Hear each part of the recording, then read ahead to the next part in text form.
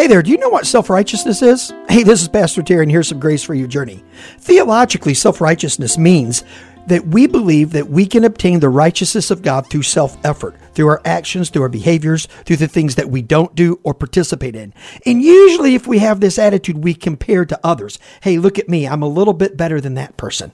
Well, Jesus set things on a level playing field in Matthew 21 when he said this. Now, John came to you preaching the correct way of righteousness, and you, talking about scribes and Pharisees, did not believe him. But the tax collectors and the prostitutes did. Now, even when you saw their conversion, it meant nothing to you, and you never believed him. Don't look at people's behaviors. Look at what people believe and what they're trusting in. Trust in Jesus today. Trust in the cross, and you will find salvation in Christ and unbelievable grace for your journey. God bless you.